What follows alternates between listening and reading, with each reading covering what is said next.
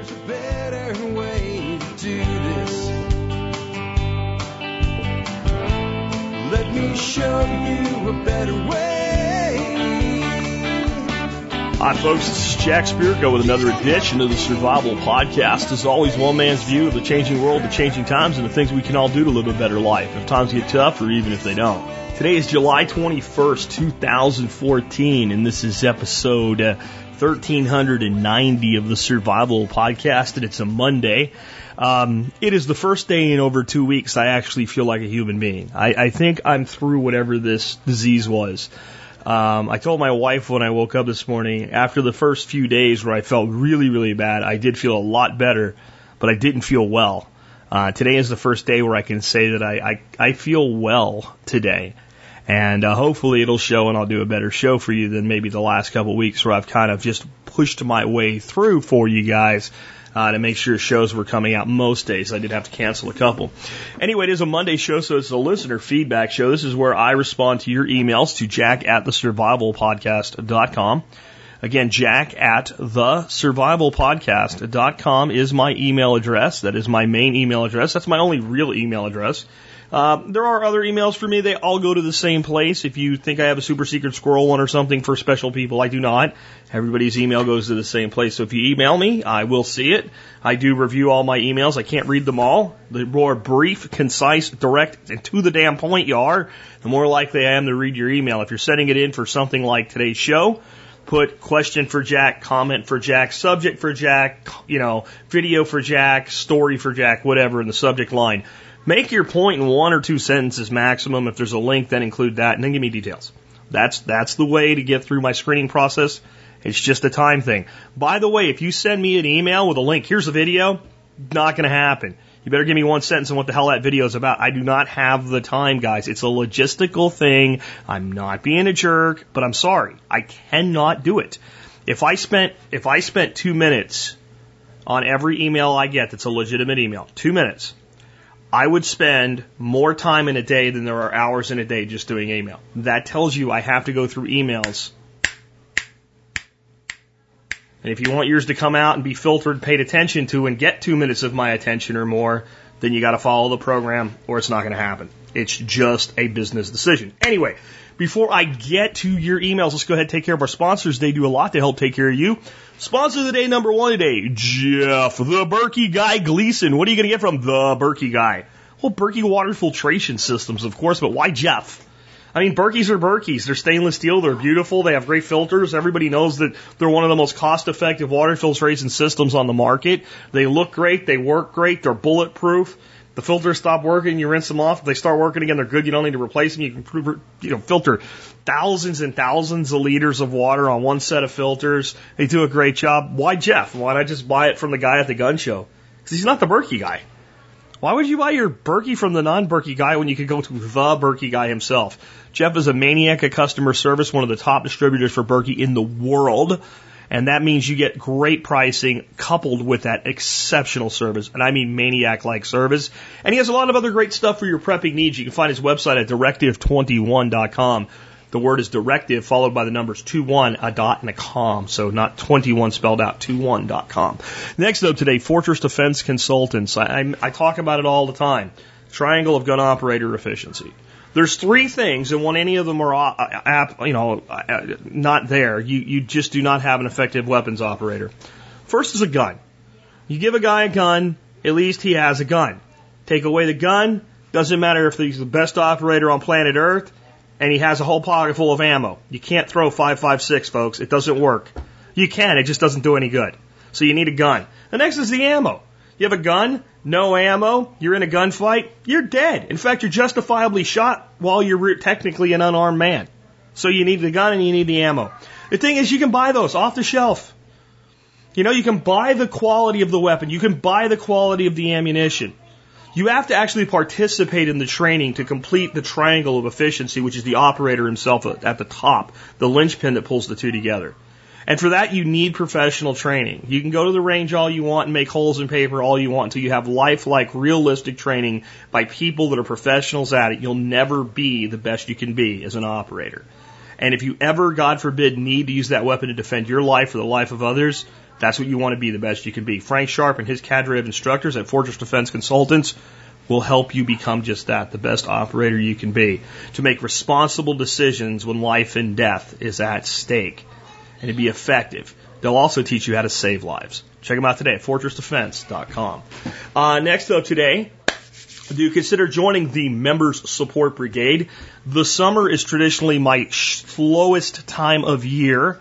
Revenue really pinches off toward the end of summer. So if any of you have been kicking around the idea of joining the MSB, this is a great time to do it. It does help support the show. It costs 18.3 cents an episode. And if you are buying stuff in the preparedness world, from guns to gardens and anything in between, I guarantee you I have enough discounts stacked in there. You will get your money back if you use the discounts in the benefits section alone. Plus, there's over $150 worth of free ebooks. Plus, there's some content available nowhere else. Check it out today. Just go to thesurvivalpodcast.com and click on members to see about signing up. Remember, I give a great discount if you pay in silver. 1 ounce of silver, 1 year of membership. That's 24/7, 365 that's available. Check it out. All right. Let's get into the year that was the episode. These, of course, are the history segments by Alex Shrugged on tspwiki.com. And it's 1390, so we'll go to the year 1390. I have 2 for you today: government-caused famine and the Lithuanian shuffle. All right, so here's the deal. Both of these are good. And once again, I'm going to recommend that you use the link in the show notes, go by tspwiki.com, look up the year 1390, and read the one that I don't read to you. I'm going to read you the Lithuanian shuffle, but again, this is another, Alex does such a great job on these. Sometimes I'll have 2 or 3, and I'm just like, oh, it's going to be that one. But some days, man, he pulls up good stuff that I could go deep into on both sides. This is another one of those days. It's worth definitely reading the other one. The Lithuania has been largely pagan, at least in the northern part. But with the Grand Duke of Lithuania converting to Christianity, the Teutonic Knights are having a difficult time rallying troops against him. The Teutonic Knights think his conversion is a shame. But in the context of the day, he is doing nothing unusual. He converted to Christianity as a condition of marriage to Hedwig, the king of Poland. Yes, Hetty carried the actual title of king. She's a female king. We talked about her before. This year, she opens negotiations with the Knights. Lithuania will sign a peace treaty with the Knights in 1398 in exchange for land that will act as a bridge to their brother Knights in the northeast. Here's my take by Alex Shrugged, who puts these together for us. In the Middle Ages, the Christian leadership has been trying to get away from the Roman ideal of might makes right. Yet it persists even in modern days. Some people still try to win over their religion by proving that their army is stronger. In Roman times, it would have been couched in terms, if I beat you up and take your stuff, it's because my gods are stronger than your gods. In the modern day, this human tendency to believe might makes right has sprouted into Darwinism and the survival of the fittest. I think it's sprouted into that being humanized. I don't think that Darwinism and survival of the fittest is a result of might makes right. I think in the animal world of evolution, might makes survival. I think it's just a fact there. Thus, if I'm able to beat you up and take your stuff, it's because I'm more deserving to survive and you are not. It's the basis of Nazism. It's the basis of a lot of nationalistic movements. And I think that's what Alex is actually saying, is that it's sprouted the rise of Darwinistic thinking in the human context. That we will evolve by strength. And I do think that's how animal species evolve. I also, when I hear this, and I look at this, I think how true this is throughout history, that whoever wins must have been right. And we've been conditioned to believe that by the media. If you just think back to all the stories that you grew up with, the good guy always won. So that means if so-and-so won, they must be the good guy. And it's just not how it works. In fact, many times the most evil win. Because the evil are willing to do things that the good are not. That's what it comes down to. The good man with the hammer cocked back on the .45 that could kill a sorry piece of shit, who he knows, if the guy gets free, he's going to hurt and kill somebody else, but has the ability now to take him into custody, will choose to take him into custody. Where the evil bastard, if he thinks the person that he's got the gun leveled at will ever be a threat to anybody he cares about, he'll just shoot him. So the real question for humanity's actual long-term survival is how do we make sure the good guy usually wins without lowering ourselves to the behavior of the bad guy, which is going to line up really interesting, really, really interesting with today's Conflicted Monday scenario. Let's start out with last week's scenario. We had a lot of great feedback on this, a striking number of people answering it in a way I did not expect.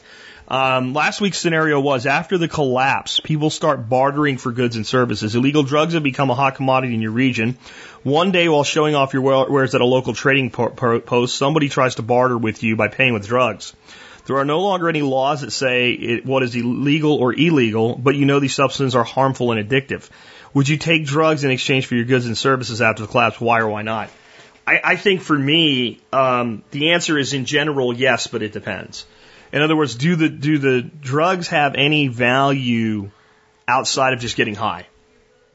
If the drugs only have a value for getting high, then I think I'm going to look at the drug and go, how dangerous is this drug? How likely is it to kill somebody? And if it's not, or how likely is it to keep somebody up so that they will kill somebody? If I think it's actually a legitimate danger to other people, I'm probably not going to participate in any way with its distribution. And here's what I mean. We have really two types of drugs today. I mean, I know we have millions of types of drugs, but the reality is when I say drugs that are used for recreational purposes, we have two types. We have drugs that have a response that is both psychoactive and provides some level of a pleasing response to the user and has some level of value from a medicinal standpoint. It could be used for pain, anything from pain relief to thousands of other conditions. And then we have what we call like a designer drug. Drugs that serve no purpose other than to get people high. Ecstasy would be one of them. Synthetic drugs. So what are we talking about? What are we talking about?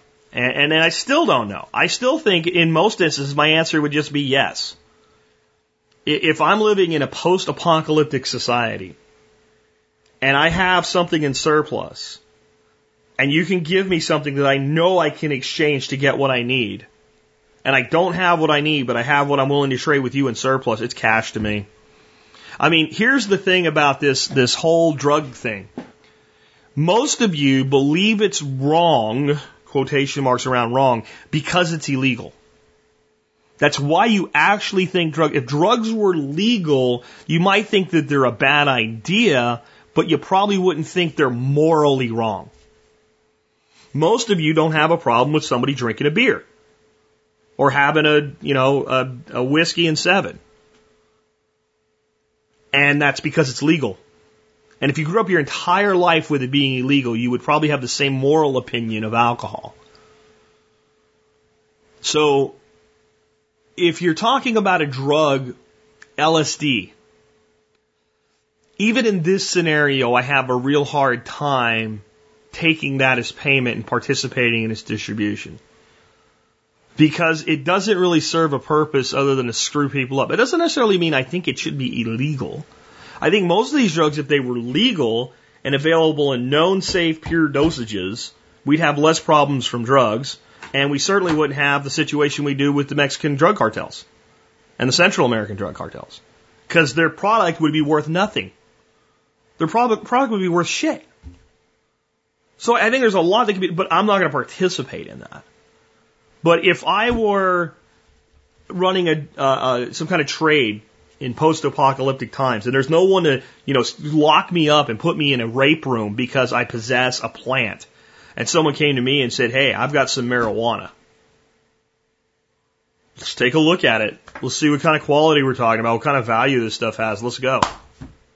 If it's an opiate, and I'm in a position where somebody might have to have a tooth yanked out of their mouth with a pair of pliers, and we can look at and use the help of someone with some medical knowledge to know, hey, you know what? We can take this, inject this person with this, and they're not going to give a shit when we rip a bicuspid out.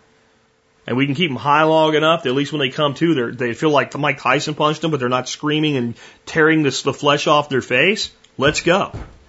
And I think if you answer otherwise, You're doing it out of some moral construct that's probably not based in reality, and your answer may very well change if you actually were in the scenario that we're talking about. That's my answer to that one. I don't think it's a really simple question, but I do think LSD, ecstasy, I don't know that I would, I don't know. Because the honest truth is, how bad do I need whatever it is I'm really trying to trade for? If I need some sort of other medicine to keep my family alive, if I've got a kid sitting at home, shivering, shitting his pants, from diarrhea, that's dying, and I know that there's a medication that will save that kid's life, and that's my son, and I can trade LSD for whatever I have, and I know whoever has what I need to save his life will take the LSD, I'd do that today. If that was my only way to save my son's life, I would trade LSD to save his life today. And if you say you wouldn't, what do you value more? The moral constructs of another human being saying what's wrong, or the life of your own child? Just a different way to look at it.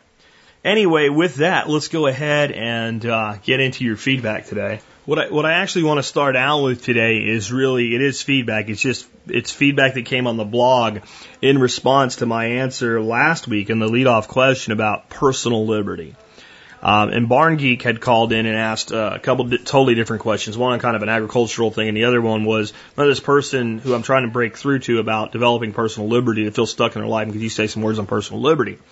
And I was not feeling good last week, and there's a point at which when you do what I do, and everybody constantly asks you your opinion, but yet the majority of people that hear your opinion don't actually do what you say, that you kind of snap a gasket a little bit. So when I answered that question, I did so with, let's say, some agitation in my voice.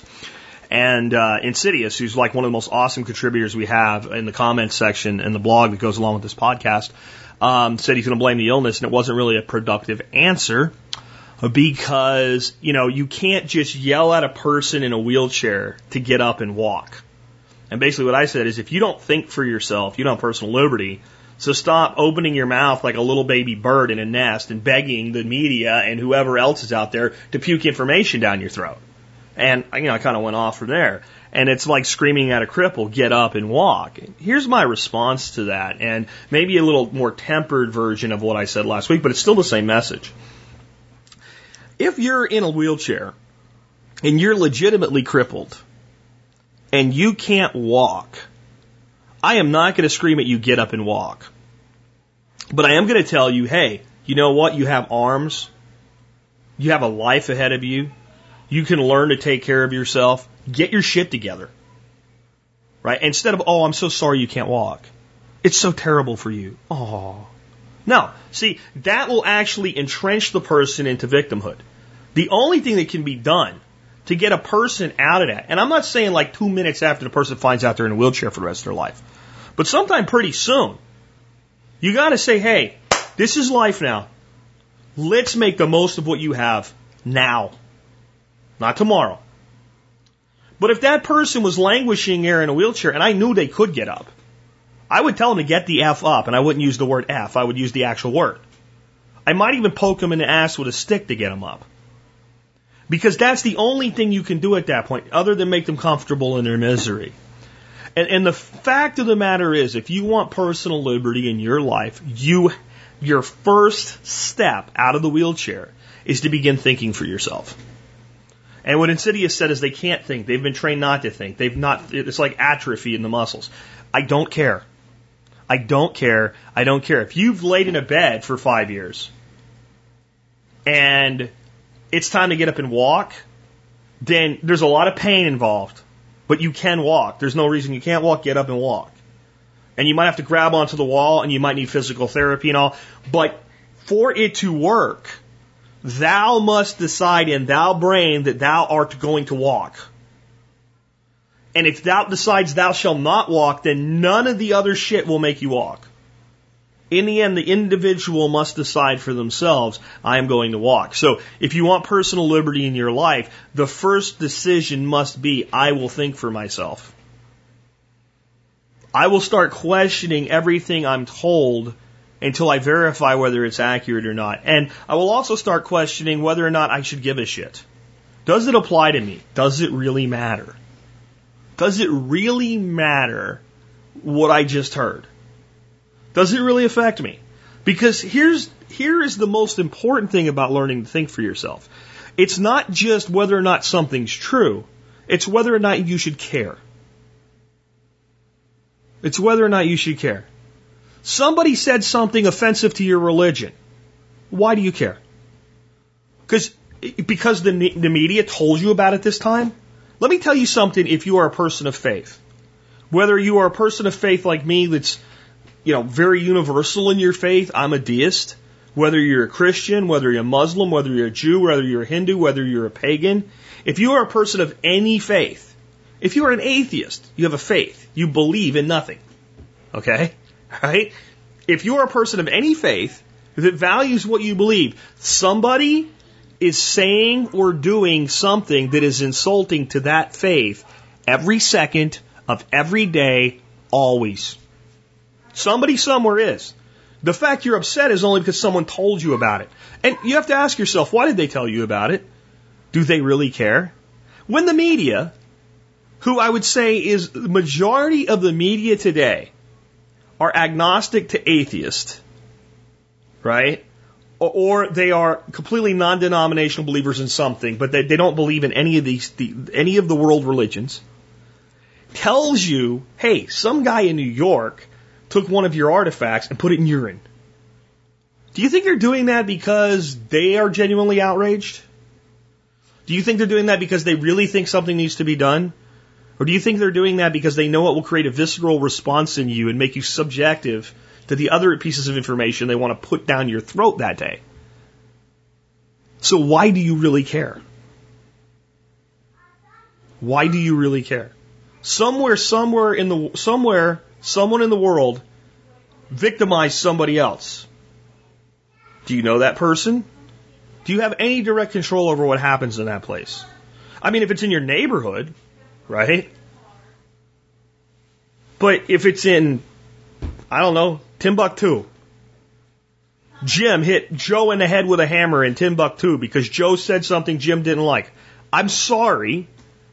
I have a certain concern for all human life, a certain empathy for all human life. But in the end, I don't care about Jim and Joe in Timbuktu. Because I do not have the ability to influence it in any way. And I'm not going to mislead myself to believe that I'm so important that if I just care, something might happen to Jim or Joe in Timbuktu. Because it's not going to. The whole world does not revolve around you, and your influence in the world is increasingly smaller the more you worry about things that you do not control. In the words of Stephen R. Covey, or Stephen F. Covey, you have two spheres around you, two circles. A very, very small one, your circle of influence. These are the things that you care about, that you have influence over. And much broader around you, you have your circle of concern. These are all the things you care about that you have very little influence over. Let me tell you something. What the President of the United States is saying and doing, you have very little to no influence over whatsoever. In fact, you have far more influence over what the man says as part of a collective than you will ever have over what he does as part of that same collective. And what I mean is, you can influence what your politicians say. The population of the United States that are active politically and vote have a massive influence over what your elected leaders say. The positions they take, the platforms they write, all the things that they put out and say, this is what we stand for, this is what we do. You have almost no influence at all whatsoever on what they actually do. And what they say has little influence over your life. Obama said, doesn't matter if he's not going to do it. But that's what he's thinking. Doesn't matter if he's not going to do it. And can you affect that? If I tell enough people, right, you're going to go on Facebook And you're going to post some meme that's inaccurate, by the way. And you're going to shove it at people who love the guy. And they know you hate the guy. And you think that's going to accomplish what? It's going to accomplish nothing. In fact, if anything, you're now aiding and abetting the person that you hate. The resistance provided from one side of a dichotomy entrenches the other. So you're damned if you do and you're damned if you do on the other side here. If you hate Obama and you rally against Obama with all kinds of information, especially misinformation, which is what most of it is on both sides, you actually help Obama and you help the people that like Obama. And if you are the person on the other side that's a liberal numbskull instead of a conservative numbskull, and you've rallied to that side, and you attack the people on the other side of the dichotomy viciously, Republicans this, Mitt Romney that, blah, blah, blah, Rick Perry, whatever, and you attack one side to the exclusion of the other, in fact, to the defense of the other, you've actually helped the people you're attacking. And then there's no way you're going to have personal liberty. Because your energy, your mental and physical energy that should be spent doing things like extracting yourself from debt, planning your own lifestyle and implementing your own lifestyle plan, are now spent abating your enemies. And you don't even understand, you're abating both sides. The people you think are your friends are also your enemies. These guys you think hate each other, okay? You know? These guys you think are diametrically opposed to each other in politics, they're eating freaking caviar and sipping champagne together, okay, while you curse your brother or your father because he likes the other one. They don't hate each other. Some of them want certain things a little different than the other, but in the end they both want the same thing, control and power of the country. And in the end, they're buddies. The illusion that the two sides of this dichotomy hate each other is about as real as the illusion that in the 1980s, Hulk Hogan hated the Iron Sheik. You remember that? For those of you old enough to remember that, right? The WWF wrestling, right? And people thought it was, some people were dumb enough to believe it was real. And I'll tell you the one thing about wrestling. I'll tell you what's real about it. It's real stunt. It's real stunt work, and it's really dangerous, and guys really get hurt, and it takes a lot of talent to do what these idiots do. But the whole persona, right? Come on. So this is a perfect analogy to modern politics. So while we're, we got there was a Russian guy, Ivan something, and this Iron Sheik guy, and they were at, mortal enemies with Hulk and his buddies, and the whole country hates the Middle East at this time, kind of like today. We also hated the Russians. Remember the Cold War? We're trying to rebuild that. So we had this moral superiority. We are good and they are evil. And they were just playing off of this. And then you read the newspaper one morning that Hulk Hogan gets pulled over, hauling ass in Florida in his Corvette. He's smoking dope, pot, right? Remember, kids, eat your vitamins, be good like the Hulk, right? Okay, hey, he's smoking dope, and who's sitting next to him smoking dope? The Iron Sheik. Okay, this is your House majority and minority leaders. Instead of smoking dope, which they might be for all we know, they're eating caviar. And they're eating pâté, like the real stuff from France. And they're talking about the little people. And they're discussing their differences and how they're not really that different, and they're out doing fundraisers and how hard it is and how are the kids, and they're doing all that while you hate each other. And as long as you buy into that, there's no personal liberty. And then the whole system is used to sell you a lie. Everybody's in debt. It's the American way. That's what you need to do. Be in debt, like everyone else. It's just part of life. It's just the way things are. Bullshit. See, and this is my sister-in-law and brother-in-law. They believe this bullshit. Whenever they ask about money, I'm like, you still got 4 credit cards? Yeah? I can't help you. But you don't understand. No, I completely understand. My brother-in-law said, you know what? You make more money than I do, and you have for a long time. And I said, yes, and I spend less money than you do, too. Now think about that. It's not the earning side that's out of kilter. It's the spending side that's out of kilter. I mean, if you're telling me you want personal liberty, but yet you think debt is just a natural state of the human being, what you're basically saying to me is I want you to teach me to swim, and I don't know how to swim, but before I get in the water, I want to put a great big heavy set of about 80 pounds of chains and locks around my body, and now I want you to teach me to swim. And I'm going to say, no, you're not getting in the water because you're going to freaking die. Right? So I can't bring you to personal liberty until you make a decision about getting debt out of your life. That doesn't mean I can't help you get to personal liberty while you still have debt. But if you're not willing to say, okay, number one, we're going to stop spending money we don't have. We're just going to stop making the hole deeper. And two, we're going to commit to paying more than we're paying now on at least one debt so we can begin to eliminate one. And keep the others at stasis so then we can compound it and get rid of it. Can't help you. If you're going to tell me that you're going to listen to any media outlet and you're going to take what they say to be factual, I can't help you with personal liberty because now what you're saying is, I want to be free, but I want to be programmed by somebody else. I can't do that. It's like saying, I'd like you to help me be free, but I'm going to lock myself in this room. And I'm going to have a speaker saying things to me about the way things are and are supposed to be constantly from somebody else's thoughts. I can't help you. So maybe this is a little bit more pleasant of a way for me to deliver this message, but the message is the same. Thou shall use thy effing brain, or thou shall be a slave for effing eternity. You got it? That is it. There is no way around it. And that's why TSP isn't for everybody. In the very beginning when I started this show, this is a little history lesson of TSP. Within the first few months, I started hearing from people about Ronald Reagan's bigger tent theory and all this kind of crap. And if you were a little bit less this and a little bit less that, then there'd be more people here. And the thing is, those people are not wrong. Oh, I could have TSP to 1 million listeners versus 100,000 and some right now. I could. There's no doubt.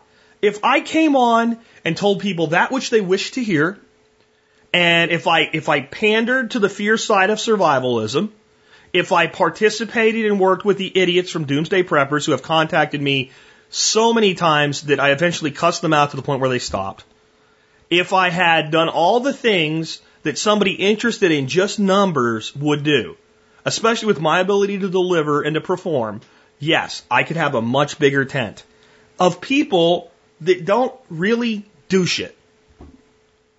I'd much rather have this 10% of what it could be by now of active people that actually do things and think for themselves and make a difference in their lives and the lives of others than 1 million people just so I can have more money and power. See, because I'm not a politician. I'm not Ronald Reagan. I don't give a shit if you don't like me. I really don't care. When I get an email from somebody who says, because you said this, I'm never listening to TSP ever again, and I don't care.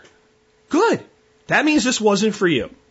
And the fact that you're not here to bitch at me and distract me from what I'm doing, okay, allows me now to cater to the 100,000+ people who do want to hear what I have to say. In other words, I can't help anybody with personal liberty until they've at least begun the process of waking the hell up. Until they've at least decided, you know what, there is a matrix and I'd like to get out of it, please. Until they're there, this isn't the place for them. I do not wake up zombies. That's not what I do. I don't believe it can be done with intention. I don't believe that a person can target a person and say, that person's asleep, I am going to wake that person up. I actually think that if you try that, you will further entrench them into zombieism.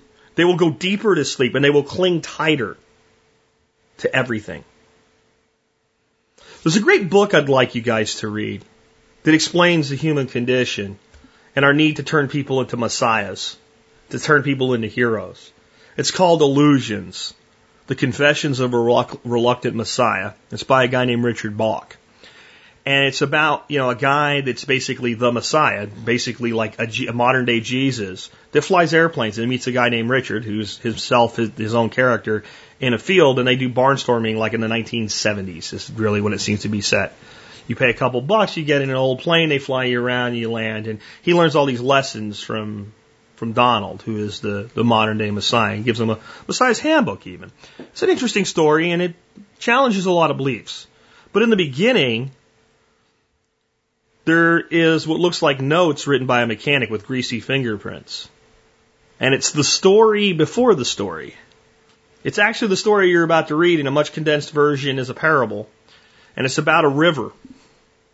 And this river is running swiftly. And all the creatures that live in the river cling to the rocks on the bottom of the river. And they never let go. And they're terrified to let go. They cling tightly to the rocks. And one day, one of the creatures says, if I let go, the water will carry me and I can fly. And I'll have something more than just this little rock. And all the other creatures say, if you let go of that rock, that river that you worship will bash you amongst the rocks and kill you dead. And you'll have nothing. But the one creature cannot be dissuaded. Eventually he lets go of the rock. And just as predicted, the river bashes him on the rocks. And they all say, look, see, you fool, look what you've done, as he goes down the river. But as he's bashed on the rocks, he's bashed less and less, and the water begins to lift him up, and he rises above the rocks. And he's bashed no more, and he begins to float down the river, just like he said he would. And he begins to look around, and everything's so simple to understand now. But there's many creatures still holding onto the rocks, and they look up as they see him flying by, and they go, look, there's one like us, but he flies. And he says, just let go, it's easy. No, you are different, you are special, only you can do this. And soon he's gone.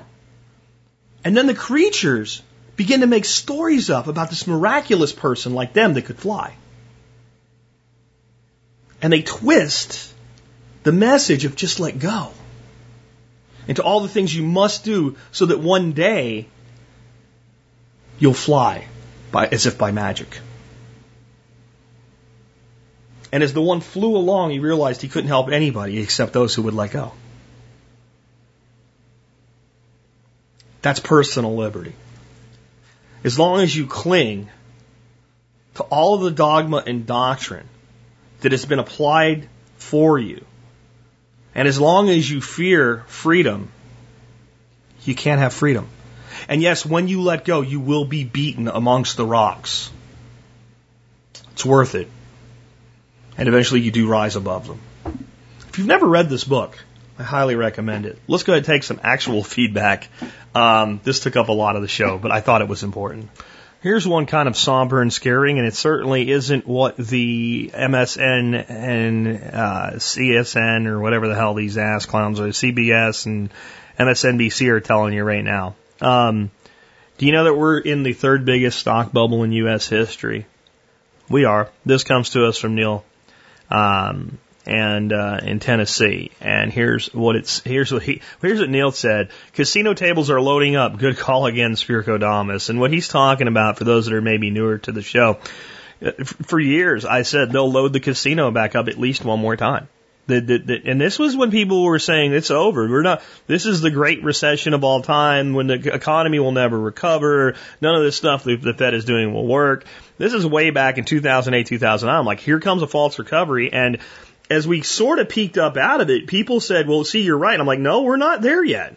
It actually took longer than I expected it to, but we're there now. And what I kept saying was they will load up the casino and then they will take their winnings and they will depart the casino, and everybody that's jumping into the casino will lose.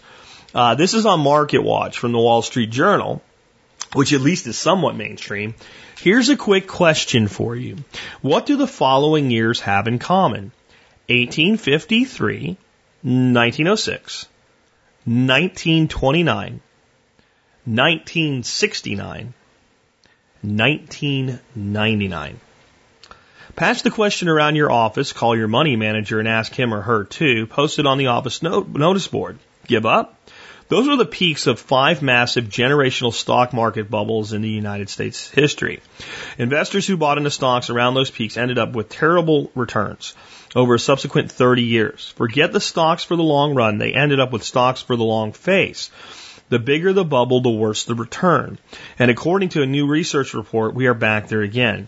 U.S. stocks are now about 80% overvalued on key long-term measures. According to research by the financial consultant Andrew Smithers released the hounds. Anyway, the chairman of Smithers and Company, and one of the few to warn about the bubble in the late 1990s at the time. The 5 dates listed at the start of this article, he says, are the only time since 1802 when data began being tracked when stocks have been 50% or more overvalued according to these measures. And only 2 of these bubbles, 1929 and 1999, both of which followed the disastrous crashes, were bigger than today. That's right, according to Smithers' data, we are now in the 3rd biggest bubble in U.S. history. Oh, to jump ahead slightly, he also suspects it will go up even further before it comes back down. Smithers bases his analysis on a combination of measures, subsequent 30-year returns and comparison of U.S. stock prices since 1900 in relation to a key measure called Tobin's Q, which looks how much it would cost to replace corporations' assets from scratch. The 2 measures march closely together. For over 100 years, nothing has predicted investors' future 30-year returns better than to compare the stock market to the Q. Smithers used the data from Jeremy, Stocks for the Long Run Siegel, from the London Business School Professor Elroy Dimson, and his colleagues from the London University Finance Professor Stephen Wright. Caveats to this alarming analysis: my MarketWatch colleague Howard Gold has recently warned that fear can be dangerously seductive and influential when it comes to financial news, and he's right. One should always take a deep breath and pause for thought when reading anything deeply bearish or bullish. Smithers has been bearish for some time, although he has not attempted to predict short-term moves in the market. Today, Smithers argues that the stock prices are first likely to go even higher because they are being driven upward by 2 forces.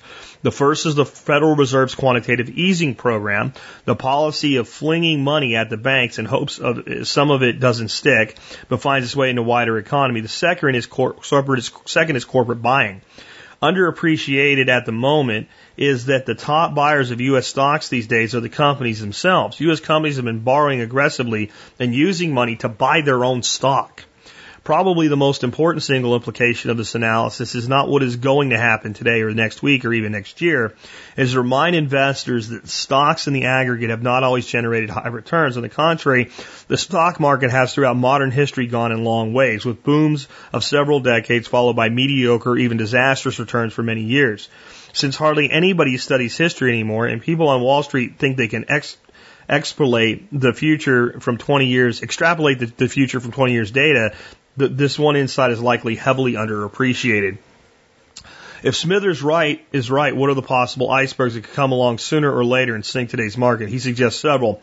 First, the Fed could as it winds down quantitative easing, a policy on track to end this year, as research by Smithers and others show the stock market boom since 2009 has almost exactly tracked with rapid increase in the money supply. Second, companies could stop borrowing and buying shares of their own stock. All the talk of fat corporate balance sheets hides the problem that U.S. companies have actually been increasing their leverage to keep buying stocks, so they would have to continue to do so ad infinitum, perhaps. The third could be a return to 70s-style stagflation. Smithers notes, contrary to what you may hear from the bulls, U.S. productivity growth has been slowing for years and indeed has been tumbling recently. Such slowing growth, Smithers notes, could set the stage for a rise in inflation and interest rates or a sluggish economy. Either in turn could weaken the stock prices and investor optimism. My take: the older I get, the more I sympathize with Socrates, who supposedly said that the only thing he knew was how little he knew, or something similar. However, I give Smithers' analysis a lot of weight. It is, after all, based on hard numbers, unsentimental analysis, and a deep study of history. All three are in short supply elsewhere on Wall Street. This is an interesting article. It's almost exactly what I've been telling you, though. See, you have to ask yourself a question. Why would a company buy its own stock? Why would a company borrow money to buy its own stock? And here's the answer. It does a lot of things for the company's benefit in the right economic situation, which we have created. This is an economic situation that exists today that could not exist in a free market. This is a manufactured situation. The Fed making money available to the banks at next to nothing, and therefore making money available to the corporations to borrow at next to nothing, has gone into a situation where a company can borrow money for a fraction of a percent. You can't, but they can. That's why you get a fraction of a percent at the bank. All right, so companies can borrow money for next to nothing. Their dividends pay more than the interest on the money. So by buying their own stock and knowing their forecasted analysis and what they're going to be saying, they know that their money is safe in their own stock for at least the next 6 months because they know everything they're going to say for the next 6 months. It's insider trading, but it's okay because it's their own stock. They're allowed to. You're allowed to buy your own company stock back. There's issues with individuals in the company buying their own stock based on insider information. But the company itself can simply buy back stock anytime it wants to. And in fact, for the system to work, it has to be able to do that. So let me put it to you this way. If you absolutely knew you could earn 2.25% on some money, and you could borrow that money at 0.25%, how much money would you borrow? Well, you'd probably borrow as much as you could. I mean, really think about that. If you could borrow money at 0.25% and earn 2% on it, and you knew you were going to earn 2% on it, and you knew you were only going to pay 0.25% on it, how much money would you borrow? And the answer would be as much as you can get or as much as you can use, because that 2% may have a cap. You may only be able to do so much of whatever it is you're going to do with the money with that return. But if these companies know they're going to be paying a dividend of 1.5 to 2.5%, and they can effectively buy back their own shares from the market and earn that return. Not only that, by recapitalizing the shares into the company, and the banks have done this extensively. The banks have done this more than anybody else. You reduce the number of outstanding shares. Therefore, you increase the apparent dividend. It actually doesn't go up at all, but it looks bigger. It looks bigger. It looks like a bigger dividend relative to the whole. So now you give the market confidence that you're paying a healthy dividend, and you attract more investors to put more money into the company and further drive up the stock. And that's how you end up with stocks 80% overvalued. Now, what's very, very interesting about this happening now, and people saying, look, see it happening, is something that someone said a long time ago. So what I'd like to play for you now is a piece of a video series, Why QE3 Will Work. I did a part 1, part 2, and part 3 of that. I'm going to play a part of part 3. I'll put a link to where you can see all 3 of these videos, but I want you to think about what I just read to you, and I want you to hear what I have to say in this video. And here we sit on July 21st, 2014, and I want to tell you this video was recorded October 4th, 2012, to put it into context. And here you go. Me from a little bit less than 2 years ago. Going to lead to. So let's look at this. There's one thing I left out in the last 2 videos about what the banks are buying. The banks are buying high quality stocks right now, and so are many investors. One of the things I kept telling people is during this downturn, companies were going to make record profits, and everybody thought I was crazy. Okay, here is an article. This was in Forbes, I believe. 5 dividend stocks shoveling cash to shareholders in 2012. When the market retracted, the stocks, the companies, especially the companies that were profitable, saw this coming before it happened. They were already in position to lean out their workforces, do layoffs, contribute to the massive growth in unemployment. They did so. They did so smart. They didn't just slash. They got rid of the low producers. They got rid of the jobs that weren't really necessary. They got rid of redundant positions. This is part of why the economy has not recovered from an employment standpoint, because these companies didn't just send your jobs overseas. That is a lie. They sent some jobs overseas, but what really happened is many of these positions didn't get sent overseas. They didn't get sent anywhere. They were eliminated. They're eliminated. They're not coming back. It would take the building of new industries to bring new jobs to really reduce unemployment. So when a company does that, and the stock market falls on its ass, and yet their stock only falls 4 or 5%, maybe 7, 8%. Companies like Walmart and other big blue chip companies, IBM, etc., ExxonMobil, didn't really come down that much with the recession, created some buying opportunity, but not that much.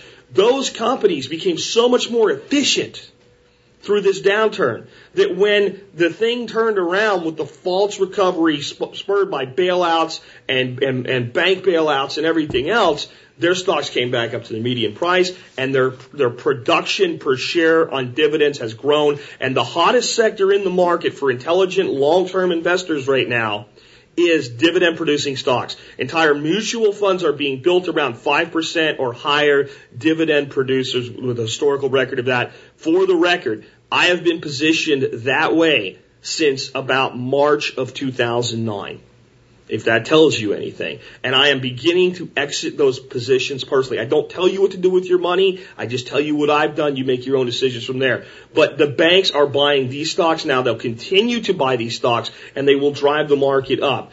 This is what we have to look at. You have to stop thinking that it has to fail and start thinking about how it will fail. What will failure look like? What is the track to failure look like? So we know that Ben is putting billions and billions and billions of dollars into the hands of the banks. We know what they're buying. I already told you that in the other videos. I'm not going to go back through it. But one of the things that they're buying, and if you look at high-end blue chip style companies with good track records of profit, dividends back to shareholders right now, and you look at their shareholder records, you'll see their highest holding shareholders are banks in many cases. Chase, Bank of America, etc. So they're buying this stock. So what can billions do to a market? Well, when you first start pumping money into a market, you drive it up, right? Then you take short positions on the backside of the market. A short position means you have an option to sell, and if you buy right, when the stock goes down, you actually make money. Okay? I can't go into options trading right now, but that's how it works. So collectively, you and all your big bank buddies decide how you're going to do this, and you take profits. So as the companies increase, you've held long enough to capture a dividend, all of you exit a few of your positions, and you take profits for a short-term drop. And you say it on the news, it's profit-taking. You've heard that before. It's a slight correction. Don't worry, it will rebound. They're just taking their profits. So then you create the short-term drop. Every time you take profits on gains, you also take profits on your short positions. You re-enter the market and drive it back up. You create a stair-step rise in a bull market. Don't think it can't happen, folks. It's exactly how it happened last time with different source of the funding. Along the way, we get the effect of a rising tide floating all boats. So many other stocks that aren't necessarily being directly influenced by these bankers come up. Now, if you think I'm saying put all your money in the stock market, you are a fool.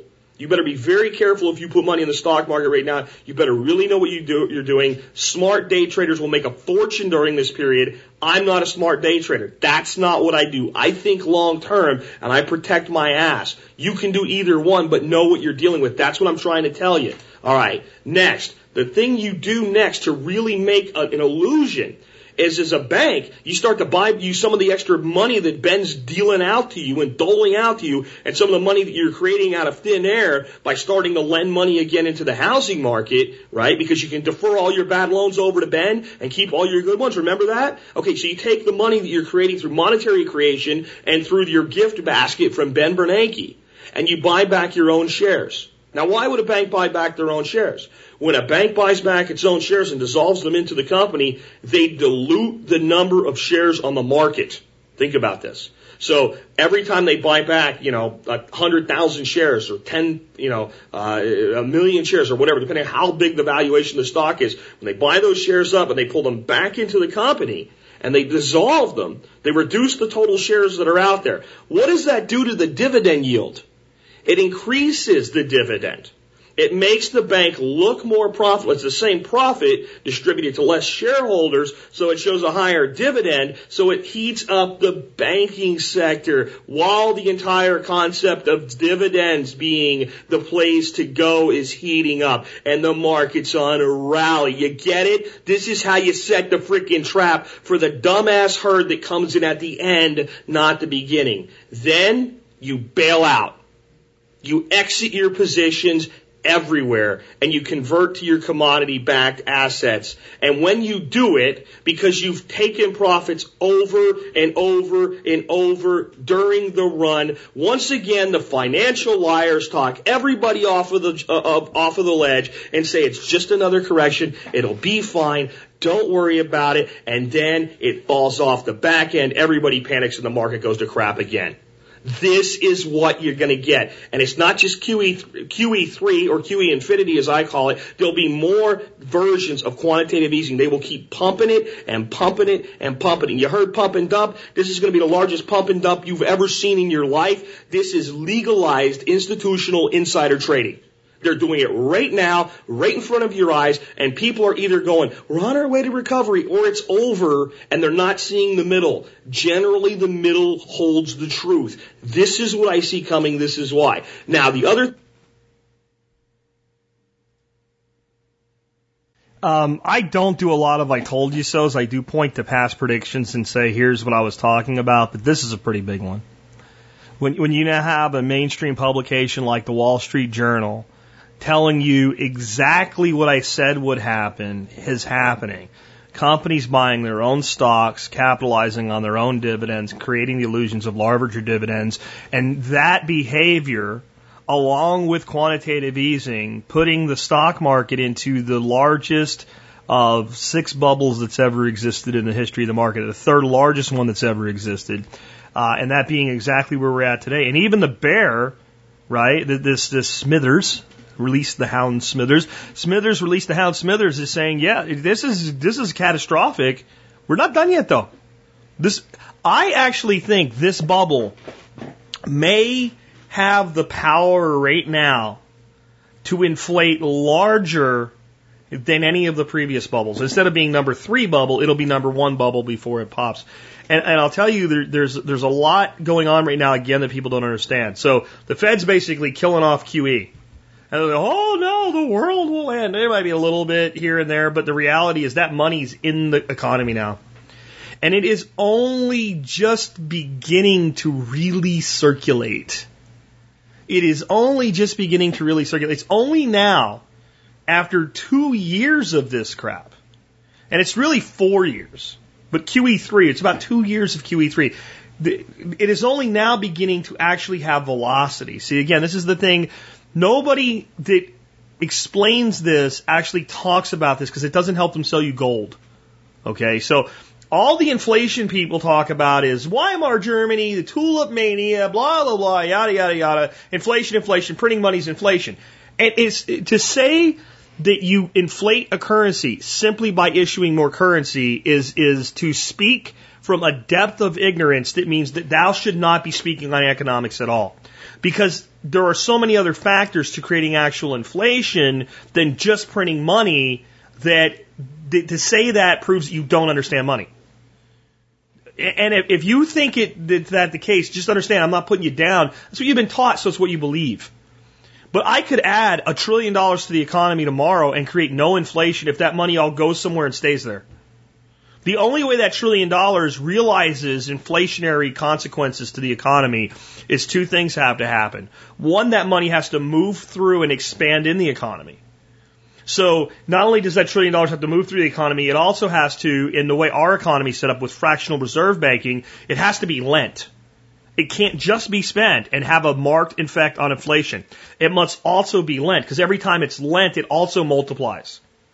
So if I put $1 trillion in the economy, in one cycle, it can become $1.9 trillion if it's lent. See how that works? And it can happen again and again and again, 9-fold. And unless that's happening, unless it's moving and multiplying, it will have almost no effect on inflation. The other thing that has to happen is the monetary creation has to exceed the economic activity growth. So in other words, I can put $1 trillion in an economy, but if the economy legitimately grows by $1 trillion, it'll have no effect on inflation. You have to put more money in than the economic input increases, and it has to move at the same time. It has to have velocity. Those 3 things have to be in place, or you don't have inflation. And the Fed killed themselves to make some inflation here.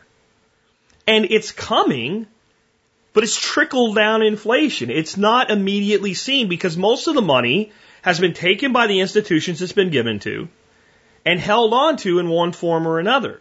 Now, the stock buybacks actually put the money into circulation. But when you're buying your own stock back, you're not buying 100 shares of Ford, right? Or 50 shares of Bank of America. You're buying massive amounts of stock, which means it's institutional trading. You're buying from money market managers. You're buying from basically American Express or Charles Schwab.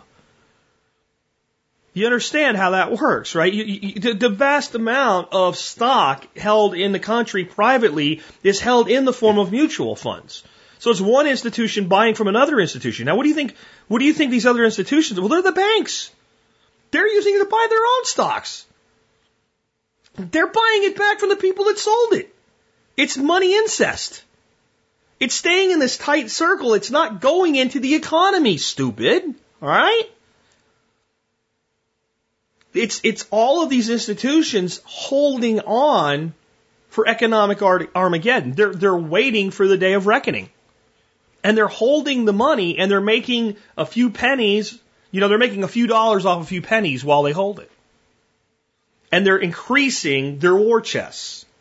And when this thing collapses, it'll be like the Great Depression, only instead of the banker buying the house for pennies on the dollar, the companies will buy each other and themselves up for pennies on the dollar. Because they'll have lots of cash and everybody breaking their necks to sell the stock for whatever they can get for it.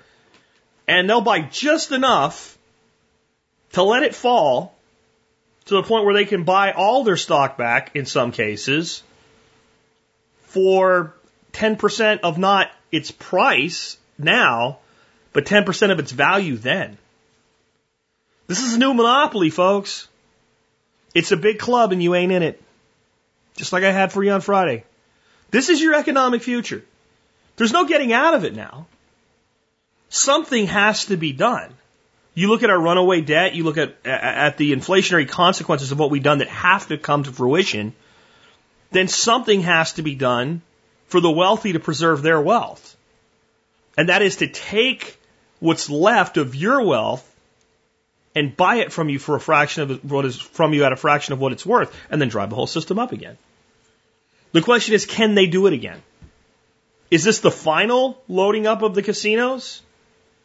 It might be. Because it may be very soon thereafter that there's a revaluation of our currency. And folks, when they do it, it won't be direct. They're not going to tell you that's what they've done. They'll make some monetary policy series of changes that effectively do it that the average person will never comprehend. I'll be sitting here telling you what's happening, and just like when I put this video out 2 years ago, I'll be called a kook, a quack, people in the comments section, this guy looks like he's homeless, what the hell does he know? And I still have people making those comments on that video I just played for you, in spite of the fact that everything I've said would happen in that video, up until the very end part of it, has now happened. Because people can't accept the truth, because they can't think for themselves, because that's personal liberty. And I'm telling you, the majority of people that are in the quote-unquote liberty movement today are as enslaved, if not more enslaved, than many of the masses. Because I think the only thing worse than believing you know the truth when you believe what's false is to believe you know the truth to the exclusion of what others claim as truth and still be wrong. And what you have here is an old world paradigm being clung to by both sides. The average sheep are clinging to the old world paradigm that in the end, everything's really okay. That in the end, everything always fixes itself and everything's really okay. And then you have a lot of people that are so-called libertarians or in the liberty movement or so-called anarchists that have no grasp of economics, monetary policy, and reality. They're clinging to the old world paradigm of it's got to, gold will fix it all. Gold, just gold. That's all we need is gold. All we need is gold. And you don't understand. It doesn't matter if you're using Indian beads or gold or silver or rocks with holes in them, or bitcoins, or dollars, or euros. All money is a system of accounting. That's all it is. And it's an accounting of where the value has transform from one area to another of an economy. All the value comes from the economic activity itself, the real activity, the production activity. That's where all the value comes from. It comes from labor, it comes from output, it comes from production. And that means even if a currency becomes worthless, the wealth of the economy still exists. And as long as you can play the game right to whatever symbol is being used, you have enough of it to acquire everything that's been depressed in value falsely, you become richer every time there's a depression or a recession. It's a big club, and you're not in it. And what's about to happen pretty soon, next couple of years, is part of the plan. And you can either participate in it and wail and gnash teeth and swear to God it's Obama's fault, or if you love Obama, he's still trying to fix the mess that Bush made, whatever. You can believe it all you want. It won't change reality. It won't change the truth. We are exactly where we're supposed to be based on the plan that the people in power have, which is more for them and less for you. And for you to work harder and longer to get less and believe yourself to be free. So you can either get with planning your personal liberty in your individual life and designing your life, or you can continue to have somebody else design your life, decorate your cell, and believe yourself to be free. But if you think the economic future of this country exists anywhere other than we are heading into another massive economic recession to depression, then you're deluding yourself. The market has no place to go at this point in totality but down. It doesn't mean it can't go up more, and it probably will. I believe that your two sides of the coin, your Democrats and your Republicans, are mafiosa, and that the Democrats know that they're sunk in the next general election, and they know there'll be a Republican president, and their best play right now is to do everything they can to keep this working, so that when the next mafia leader takes over and it does fall apart, because trust me, the people behind it, even though they know it's going to collapse, even though they're going to make a fortune on it, the higher it goes, the more they make on the way up and the more they make on the way down. So they don't want it to end. They prefer this just to keep going, but they know it can't. See, they understand the laws of economics. And they know you can only do one thing so long before there's a consequence. So they'll do whatever's in their best interest and they'll accept the consequence and they'll play to the consequence. So the plan right now from the Democrats is to hold power and to get ready that when they hand it off to blame. They're already planning this. They already know it's going to collapse. They're just hoping, please let it hold together until at least January 2017. Doesn't matter if the new president's been president for one day. He will be blamed for everything that happens. But he'll be a strong man, like I told you before. He will be a dictator. And the people that put him in power will cheer him as he takes more liberty than any time in history. And they will yell and scream that it was the last administration that caused all this. And that will justify their guy doing things they would have never been okay with the previous guy doing. And liberty sinks further, and the wealth of America sinks further, and the middle class erodes further, and downward class migration, as being middle class means less and less. Unless you design your lifestyle. Welcome to America. I wish I had a different message for you. There's lots of hope, but it's not in the system. You need to build your own systems, or all you're going to do is run faster in the wheel to get the same number of durable pellets. Let's take another one. Something totally different here for a little change of pace. This comes from Christian.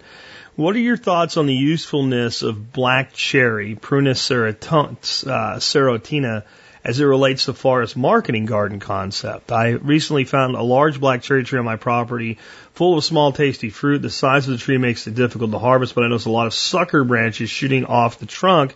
Consider the possibility of rooting the suckers and use as part of my forest garden. What are the uses of black cherry? Is it easy to root from cuttings? Love to hear your thoughts and any other ideas you may have. Black cherry is a wonderful plant. I don't know that it's a good market garden plant for that concept. It is generally considered a medicinal. And you can use both the juice and the bark for use as a medicinal. It is considered to be quite good for cough and croup and chest congestion and things like that. And I've used a number of products that include it for those uses, and I've had good results with it personally. Of course, any actual health claims of food turns it into a drug, and the FDA gets involved, so I can't make any claims like that. I just say it was generally thought of, and my personal experience has been that it has been effective. It is a very small fruit, and it is even smaller in relation to the pit. When you think about it that way, the pit of a black cherry is relatively large compared to the size of the fruit. Say compared to like a pied cherry, a tart cherry, a Bing cherry, something like that, where you have about equal amounts of pit and pulp. Where I'd say you probably have about 2/3 of the mass, not just the weight, but the volume. 2/3 of the volume of a wild black cherry is probably pit. They do taste good. There's nothing wrong with them. I mean, a good ripe black cherry is something you can eat out of hand. You just have to eat an awful lot of them to get anywhere. So that's why they've been traditionally used more as a juice and as a medicinal. Because if you're doing that, you don't need too terrible many of them. And when you juice them, and if you're going to make a jelly or something like that, you don't really worry about the pitch. You just kind of press them and get the juice out of them. And they're very good for that type of a use. There's a lot of people out there as well that aren't really clear on the difference between the black cherry and choke cherry. When you talk about wild black cherry, they think of choke cherry like, that's not very good. I mean, you can make choke cherry jellies and stuff like that. It requires a lot of sweetening to make it more palatable. They call it choke cherry for a reason. That's a totally different variety of prunus. It's Prunus virginia or something like that, Virginiae or something to that point. Basically, Prunus virginia, where black cherry is Prunus serotina. I'm sure of that one. And so they're different plants. So the first thing for people that are listening that aren't sure what you've got, if you get something and it's like a small cherry and it looks nice and dark, black, looks good, and you try it and it's bitter as crap or it's really sour and you're just like, and it's really astringent, you're like, I wouldn't want to eat that, you're probably going to choke cherry versus black cherry. Now, on the concept of taking the suckers, rooting them, planting them, and using them for a market garden, I've never seen anyone use pruning to keep wild black cherry small and bush-like. So the answer is I don't know what that would be like. I know that you would still be picking an awful lot of really small berries. It's almost like picking elderberry, but it's a lot more work than picking elderberry, because elderberry at least has the decency to all be in one nice clump for you, so you can get to them pretty quick. You can even, if you're doing juice with elderberry, you can cut the whole thing of berries and just take it all as one head and then gently press it so you don't get too much out of the green and get your elderberry juice that way. You know, black cherry, they're in clumps a lot of times, but you can't really just take it out and go very well, at least to my experience with it. So your big limit there is going to be how much time you have to spend. You know, if you had a CSA with 50 shares sold and you wanted to give everybody a quart of black cherry juice, I think that would be fabulous. And I think more information about black cherry can be found at the following websites, and that way you don't make any claims about it. You just put that on there and they can look it up and learn all the great things you can do with it from a medicinal standpoint. And it's more than just, fighting colds, flu, and chest congestion, that black cherry has been shown to have positive effects on. Actually, it's been shown as to be a big inflammation reducer, overall. It has some properties that would be construed as anti-carcinogenic. It also is seen as something that may have some real benefits to helping people recover from heavy exercise and exercise-induced pain. It's huge in antioxidants. It's been traditionally used to treat things like gout and arthritis. So, I mean, it's just this massive nutritional and medicinal powerhouse, but yet it has this challenge with being picked. So again, if you wanted a quart of juice to go to every CSA member just for once a season, you probably have to pick to get a quart of juice. I bet you need 3 quarts of cherries at least, maybe closer to 4 quarts. I mean, you're talking a gallon. So 50 gallons of these things. So I almost feel that there has to be some way to develop a way of picking them much more effectively. It makes me think of like blueberry. If you've ever seen a blueberry rake, I just don't see it as practical with a black cherry tree. But if some way you can increase the effectiveness of picking, and I would say there's no harm in growing some small ones, pruning them into, a head height bush, and maintaining them with training and pruning and seeing what happens. But I would put that into this might be a nice thing. I wouldn't.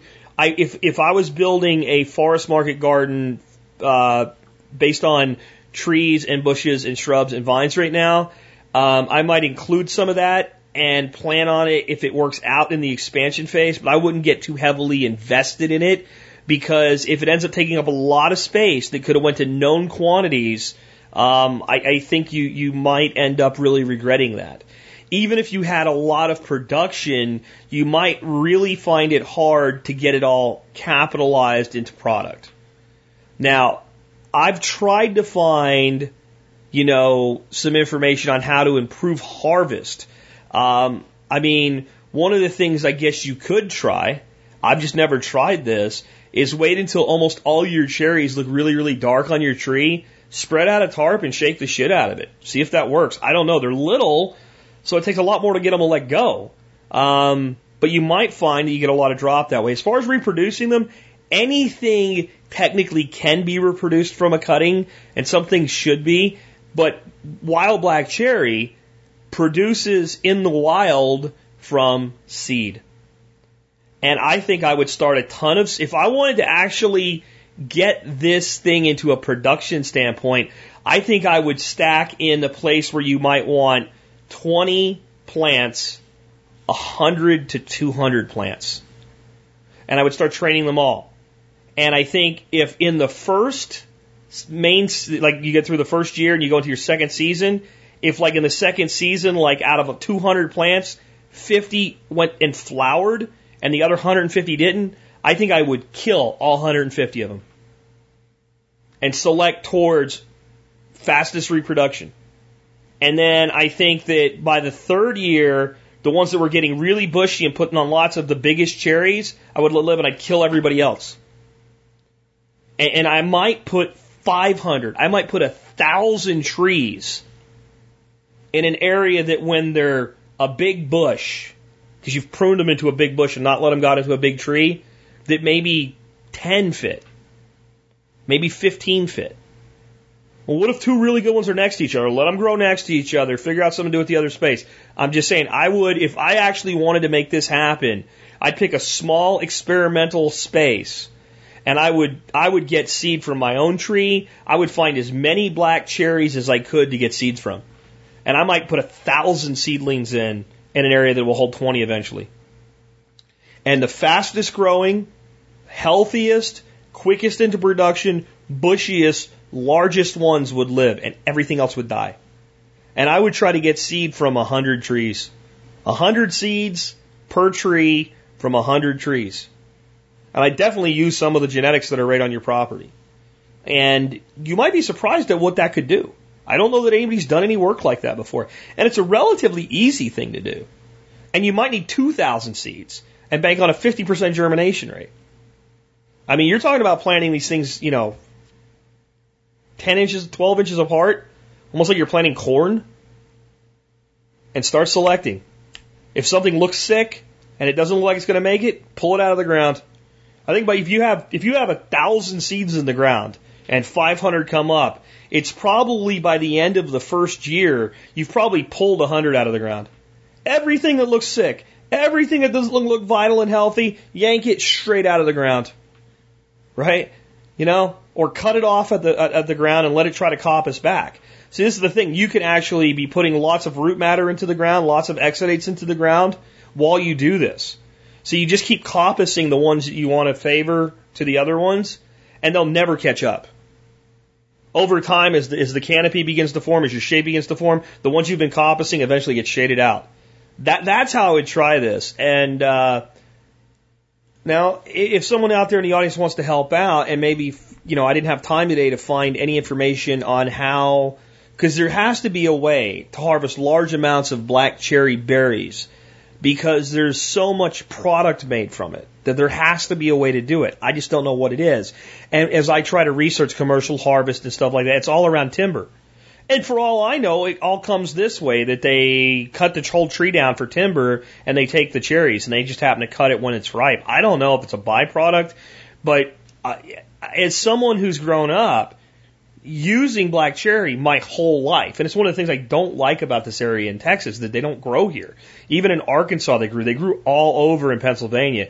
It is a fabulous product, but it's always been something that we've used sparingly just due to the intensive nature of collecting it. So if anybody knows a way to speed up harvest of this small berry, I'd love to hear it. Anyway, let's take another one. Another one totally divorced from everything we've been talking about today is from Joe. Joe says, I was interested in getting a pellet gun. Do you have any suggestions as for 177 or 22 caliber, and what types of brands are of good quality? Thanks. I would tell you, first of all, if you have any intention to use this thing to control pests and harvest small game, don't even look at a 177. Straight to a 22. The knockdown, there's slower velocity, but the knockdown power and the efficiency and effectiveness of one-shot kills, or at least one-shot complete decapitation, one-shot complete incapacitation, and then, needing one follow-up shot maybe to finish something off, is so much better in a 22 than a 177. I wouldn't even consider the other one. And this comes from a guy that grew up in my childhood shooting lots of things, probably many things that he shouldn't have. Overall, lots of birds and chipmunks and squirrels and anything else that was considered a pest, and I wouldn't get my ass handed to me for, with all types of pellet guns. My, by and large, favorite pellet gun that I ever owned was an old Crossman, 22 pellet gun, variable pump, and this was from long enough back that instead of 10 pumps, 8 was as many as you were supposed to put into it. Benjamin Sheridan makes a version that looks very much like this. Crossman no longer makes the gun that I'm talking about that I had as a kid. Here's my big issue with air guns today. Almost all of them have nylon plastic sights. And almost every one that I've owned with those, simply by doing things like setting it up against a wall or walking through woods, sooner or later those sights are damaged and break. When I was a kid, BB guns and pellet guns came with actual metal sights. And so what I would be looking for mostly in a pellet gun today, whether it's a piston action, single break barrel cock, drop one pellet in, close it, or a variable pump or anything like that, is something with very durable sights on it. You can put a scope on an air rifle, but the reality is the true effective range of most air rifles, without going extremely high end, is such that there's not a lot of value to it. That generally I think you'll do better without it. And some people will disagree with this, and that's okay. And if you want a scope, that's fine. But I'll tell you that many scopes that would do fabulous on something like a little 22 rifle will be tore up by air rifles. Especially the piston air rifles, the ones with the break barrel like Gammo and Beeman, etc. They have basically a reverse recoil, meaning they don't really have a recoil, they have a forward coil. When you fire them, you feel something that you accept as being some kind of a piston recoil. But if you think about it, that piston's going forward. So the rifle actually moves forward in your arms, not backwards against you. You feel it in your face, and because you're expecting recoil when you fire a weapon, you kind of accept it as recoil, but really what you have is the weapon actually kind of jumping away from you. And this is hard on scopes. I mean, good airgun scopes are made to absorb that type of recoil. And you think, well, I've got a scope that I've had on like a 243 or a 308, and it's just fine. It would handle an air rifle. It may not. I've seen more scopes go bad on air rifles than anything else. I'll also tell you that very few air rifles have receivers that are really well thought out about the ability to mount a scope. Most use a groove-style clamp-on mount. In other words, they don't use a bolt-down, like a Weaver-style mount or something. They use a scope ring that you just simply tighten up, and it slides into a groove, and then it locks.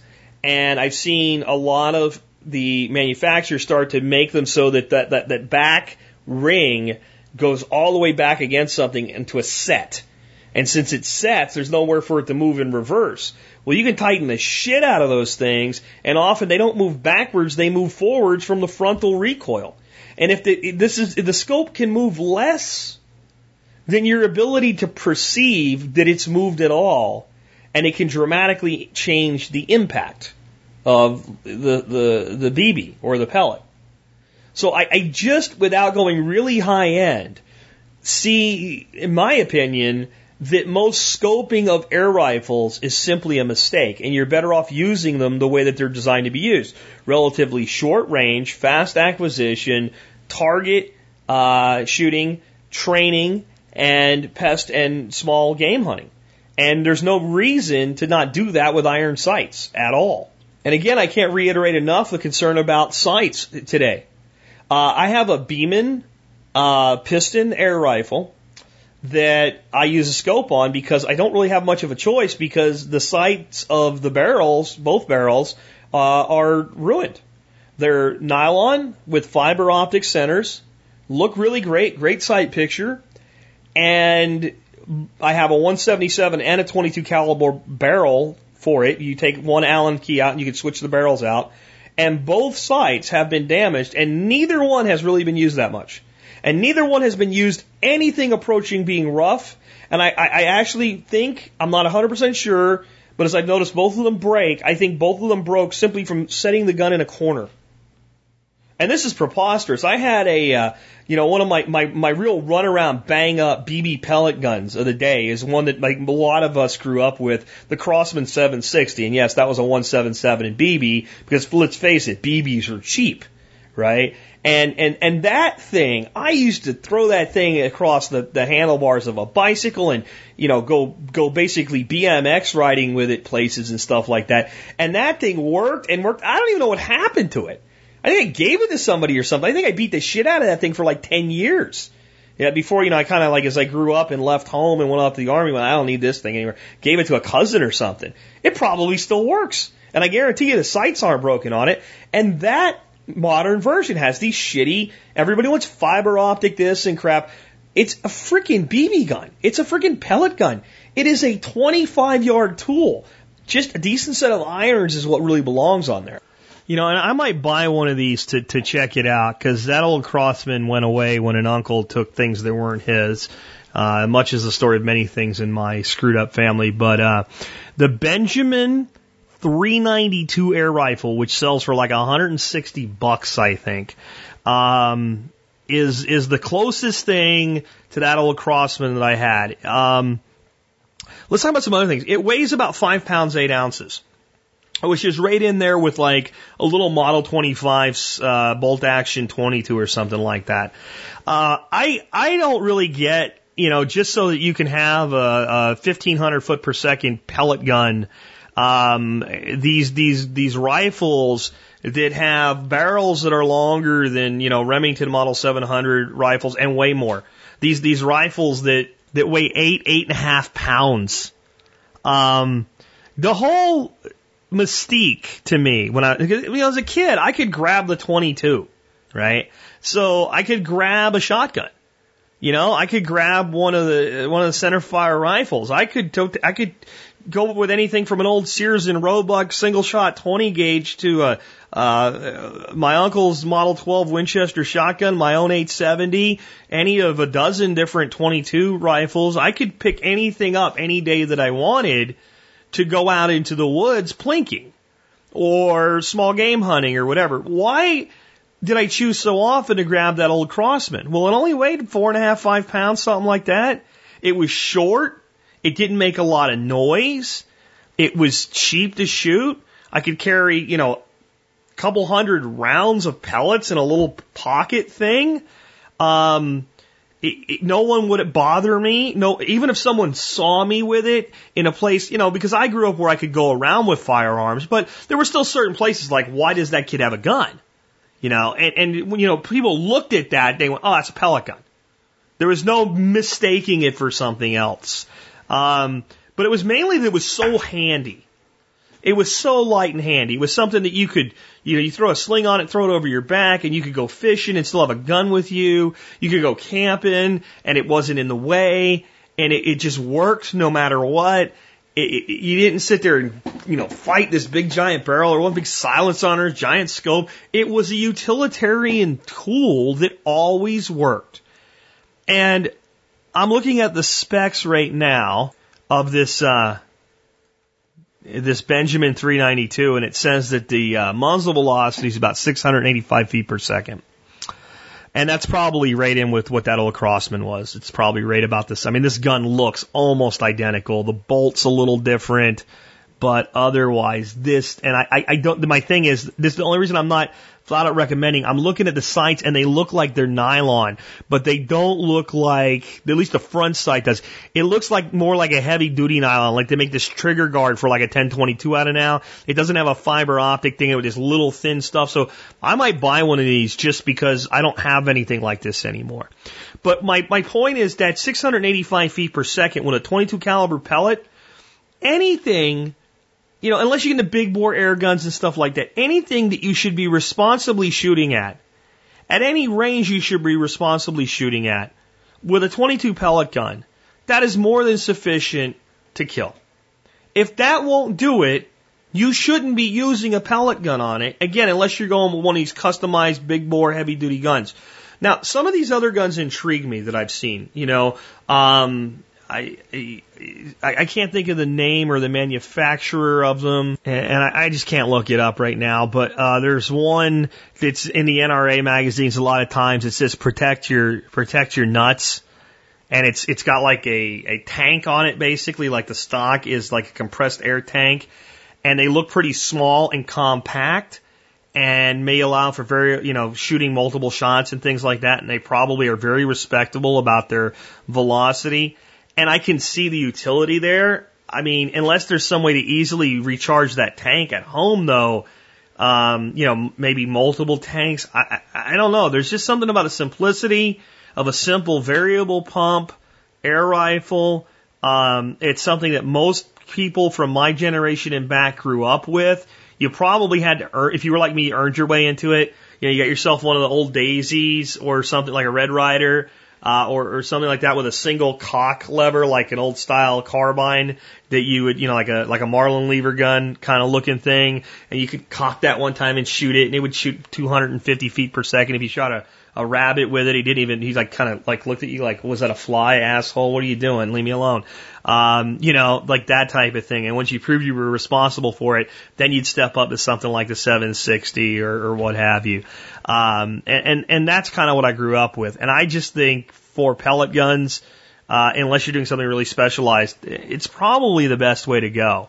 And maybe I'll pick one of these Benjamins up just because, well, frankly, I could use it around here, and I can't rely on that Beeman because it has issues with holding zero with the scope, and the sights are shitty because they're fiber optic nylon. Let's try something. Let's take another one. All right, so let's take a completely different one here again. This is from Brent up in Prince Edward Island in Canada. Short, what is worth making versus what to buy? Long, not sure if you did a show on this already, but I was looking at a can of tomato paste and wondering how many tomatoes plus energy it takes to make a 6-ounce can, which can be had for 69 cents. I'm buying that. With salad dressing, it's a no-brainer. I make it. Same with mayo or Miracle Whip clone. I know you like Chef Keith's Montreal steak spice, so that may be a line in the sand. Wine, well, it's hard to duplicate climate and soil conditions of local geography. I made dehydrated tomato powder last year, and now I know why it's expensive. I used an Excalibur dehydrator and a Vitamix to pulverize it. This is a book I'm considering. Making bread. Let me get this up real quick so I can give you the title. Oh, the book's called Make Bread by the Butter, What You Should and Shouldn't Cook from Scratch. See, I don't know if that's true. Make bread by the butter. Well, it depends. Do you own a cow? If you own a cow, making butter is easy and quick, especially with a good churn. If you're going to go buy cream from somebody else and then make butter, I don't know. I mean, a family that owns a cow quickly figures out that, yeah, I wish I could sell raw milk because I can't use it all. On a lot of farms that have a few cattle fill milk cows, They don't use all of the material. They end up, if they can't sell it, feeding it to pigs, making clabber and feeding that to hogs. So if you owned a cow, I'm getting off track here a little bit, I guess, but if you own a cow, I'd make a lot of butter. Butter's awesome. I mean, and fresh made butter's great. But a can of tomato paste, no. I can tell you that probably the biggest crop for productivity on my grandparents' homestead was tomatoes. We got good tomatoes through the summer, but as we headed into the end of August, beginning of September, into the fall harvest, the sheer volume of tomatoes would just boggle your mind at how many. And my grandfather grew 18 plants every year. Not 19, not 16, not 17, 18 plants every year. They were going, and he didn't rotate them either. They went in the same spot, and that ground was maintained specifically for tomatoes, and what tomatoes liked went on that ground, and it worked beautifully. And when those things went in that final production in the late summer, early fall, we had tomatoes upon tomato. I'm talking grocery sacks of tomatoes. I'm talking like as you knew the first frost was going to come and kill them, that we'd go out and pick all the green tomatoes and put them in the shanty up where they could get some light from the window to ripen. And that alone would be just like, what are we going to do with all these tomatoes? I'm talking in my trips around the neighborhood with bags of tomatoes to take to, Helen Catchmer and all these people that my grandparents knew that lived in the area. She'd write the names on it, say, take this stuff out. I've talked about that before. And the amount of tomato that was given away was unbelievable. And my grandmother made what they call barbecue, by the gallon, for canning. And it's barbecue in one place and one place only is this called barbecue. And that is in the coal region of Pennsylvania. And if you're from the coal region, you know exactly what I'm talking about. And if you're from anywhere else and somebody told you it was barbecue, you might smack them. Damn sure smack him if he was from Texas and had never been there, didn't understand it was a regional thing. It's kind of like Sloppy Joe, but a hell of a lot better. And that was one use of tomatoes. And she canned tomatoes. And there was green tomatoes in the chow chow. And she made tomato sauce. And she never made tomato paste. And she used it in her cooking plenty. And we bought it. And I still do today. I think that you have to look at an energy audit in anything that you do. And there are certain things that flat out an industrial process will be able to do more efficiently than we do. Now, if you're trying to eat healthy, you're kind of in a quandary because you know that a commercially produced tomato paste might be one of the most toxic laden things that you could ever purchase if it's not organic. And you also have to read labels because you'll also find that a lot of these products now that have no need to have corn syrup in them. Like, why would you put corn syrup in canned tomatoes or tomato paste? Like, there's just no reason to do that, yet it's done. Trust me, start reading your cans of tomato sauce and tomato paste and canned tomatoes and stuff like that at the store, and you'll find a lot of it that's got that done to it. But even if I go to organic, a can of organic tomato paste I'm looking at right now on Amazon, 6-ounce can, is 98 cents if I buy them one off, and I can get them less if I'm buying them by the case and stuff like that. So $1 a can. You can't at home make a 6-ounce jar of tomato paste for $1. You cannot do it.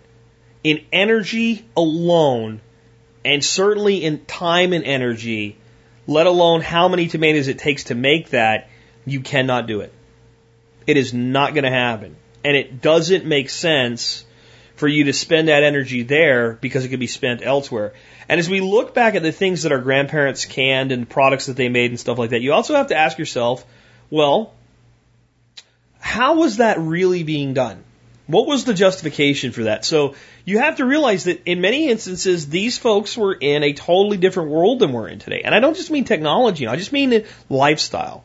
So in most of these families, and my grandparents definitely, the women did not work that much or that frequently. I know my grandmother did work for a while at one point due to my grandfather's disability and needing money, but through most of their marriage and through the majority of, and certainly all of the time that I knew her, And I have memories, very good memories of her. When I say good, I don't just mean positive. I mean solid, locked in. I remember, because when you're a certain age and younger, you don't really remember. But all the way back to like 5 years of age, kindergarten, I remember fairly well. I'm sure my details are wrong, but I remember the times. I remember things like my kindergarten teacher's name. And I remember spending time with my grandmother at that point in my life. And she never worked from that point forward.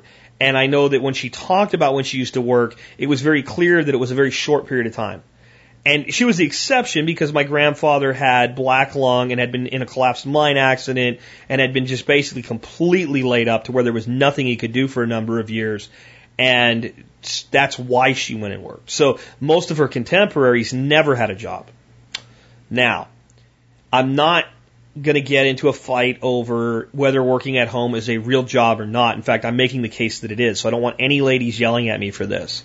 But if you don't work and you stay home all day long, and you're not going to go to work ever, and you know that, and your job is primarily clean the house and cook, and you get good at it the way women from the time did, especially when you're cooking for big families, and you know how to cook in ways that are very, very time conservative, like slow cooking and things like that. So when dinner's ready, everything comes out, boom, there it is. And you do a lot of your cooking on weekends. You end up with a lot of time. I'm not going to call it free time and insult anybody, but a lot of time on your hands. And you got to figure out what to do with it. Well, if there's a shitload of tomatoes coming out of the garden, and it's more than you can use right now, then spending a couple days canning them makes complete sense. It makes complete sense. Well, mom's not in that role anymore. So it isn't just that mom doesn't know how to can. Does mom have time to can now? And I also want you to think about what else is different is the role children play in a household today versus even 20 years ago. I didn't have chores. Okay? I had responsibilities. Like, it wasn't like this is your chore for the day. It was like, go do this. It wasn't like, here's your allowance in return for it. I mean, chores were things like, there were extra things that didn't really need to be done, but like a grandmother or a dad would want you to do them. And they knew that it was like you were pulling your weight. And they're like, oh, I'd like to give the kid some pocket money, but I don't want to just give it to him. So, hey, if you'll do this or you'll do that. Or like if dad normally mowed the lawn, like he had chosen that. Not like, just like he's doing it because he had to. But my dad liked to cut the grass. He actually enjoyed it. Especially once he left his full-time business and we moved back to Pennsylvania, he liked to cut the grass at his house and at my grandmother's place. But there were times like he just didn't feel like it, and he knew it wasn't really my responsibility because he had taken the responsibility, and he'd say, hey, if you'll cut the grass this week, I'll give you $10. Now, let me be clear about that. It wasn't really a request. Right? Saying no wasn't really an option, but it's like, oh, we'll pay you for this because it's above and beyond what you normally do. Or my grandmother might go, that shrub needs to be pruned. Hey, will you go prune that and I'll give you some money? And they were always the extra things. The things that you were just supposed to do, you just did them. And most families ran that way. And if you have a family today with 3 boys, mom has a lot of work to do that she wouldn't have if those 3 boys weren't there. If they were a single family, a single child household, or if they had no children, mom would have less work to do even if she was stay at home, if those 3 boys weren't there. In my grandmother's day, if you had 3 boys, you didn't have something that caused you to work more. You had a workforce. Those 3 boys were put to work. Once they were old enough to be able to have a strong back and get their ass out there and work, they took work away. So mom didn't have to go out and pick the tomatoes, cut up the tomatoes, put them in the cans and can the tomatoes. All mom had to do was take the cut tomatoes, put them in the can and can them, because you can bet your ass the kids were out there doing it, and there was no question about it, they were going to do it. So I think even a lot of things that made a practical sense to do 20, 30 years ago may not make practical sense to do today until such time as the family's lifestyle is able to move into a more enjoyable lifestyle. I would rather stay home every day and tend a garden than go to a job. I mean, I choose to run a business instead of go to a job, but in the end, I still have to work and make money. But I mean, I would much rather, when it comes down to it, if I didn't think what I did was so important, try to engineer my life to a standpoint where all I did was just, homestead. I'd rather live that way. And a lot of people would. And a lot of women would prefer not to go to work. Now, a lot of them aren't sure about that. A lot of them really aren't sure.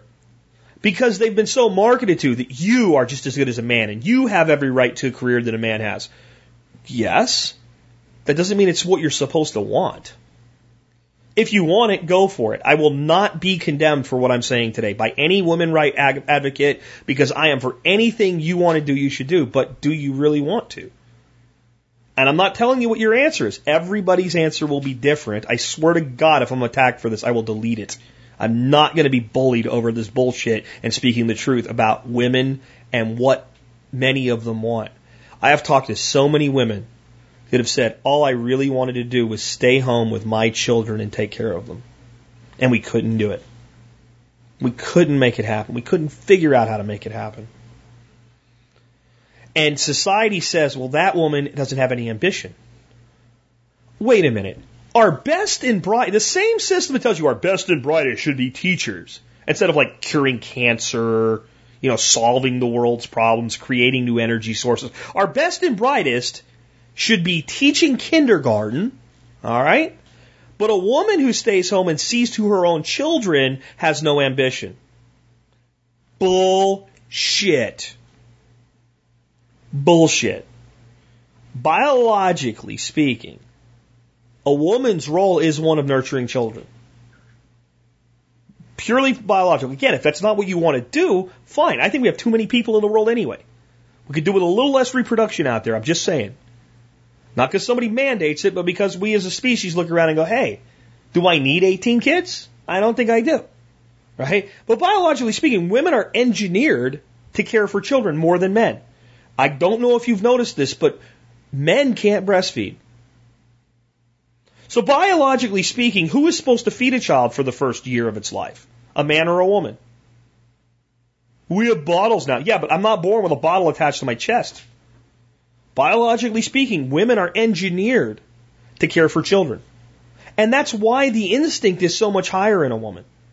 Men eventually come around to being fathers. And generally speaking, when they become a father, if they're not a sorry-ass piece of crap, it happens pretty fast. But when you talk to most kids, 17, 25, in that range, and they're males, and they're single, do you want to be a dad? Well, maybe someday. I don't know. No, I'm not sure.